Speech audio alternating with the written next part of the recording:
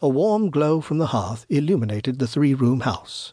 Seeing Mary and the young child, they immediately bowed and worshipped him. Then they joyfully presented Jesus with treasures, gold, frankincense, and myrrh. These were the gifts they had guarded with their lives through the long journey. After a few sacred moments, Balthazar stood and helped Melchior to his feet. Gaspar rose and glanced around. "You said something about victuals." Melchior's elbow instinctively punched him in the ribs. "What did I say?" Joseph and Mary stifled a chuckle. "You will have to excuse my young, impulsive friend. He has a way of speaking first and thinking second." Melchior eyed him warily.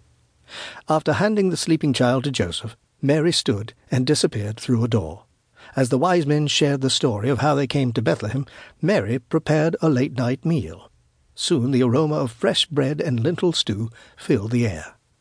As word of their arrival spread, citizens of Bethlehem gathered in the city streets and began to celebrate by offering a feast in their honor. For the next 2 days, the wise men relaxed and ate sumptuously. Finally, it was time to depart, and in keeping with the Jewish tradition of hospitality, the citizens of Bethlehem loaded their camels with enough provisions to take them all the way home. They had travelled but a few furlongs before running across an old woman carrying a heavy load. She stood in the centre of the narrow road, blocking their way. "Let us pass, wench," Gaspar demanded. His voice showed no tenderness for the plight of the old woman. She remained unmoved. Then, slowly, she lifted her hood and raised her head, revealing the gnarled face of a witch. Pointing her bony finger, she spoke in a craggy voice. "You were told to return to Herod the king and bring him word of the child's location. Why have you disobeyed his command?"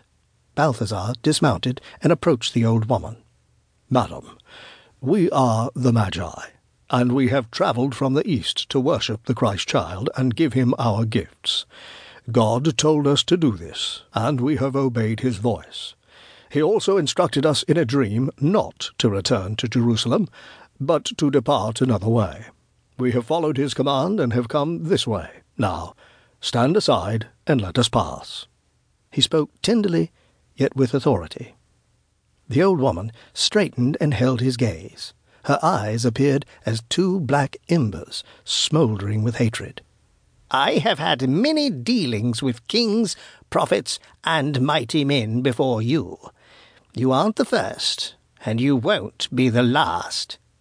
I advised King Saul many years ago, and now I advise you. Return to Jerusalem, and I will spare your lives. If not, I will move King Herod to kill all the male children 2 and under in Bethlehem and the surrounding area, and I will cast a spell upon you. Now choose wisely." For a moment, Balthazar and the others were taken aback. It was not without some measure of fear and trepidation that Balthazar spoke. "We will obey the voice of our God, rather than the voice of a witch." "A witch? Yes, I am a witch." A wicked laugh peculated from deep within her emaciated frame. "But not just any witch, old man. I am the Witch of Endor, and my powers are the greatest in the land."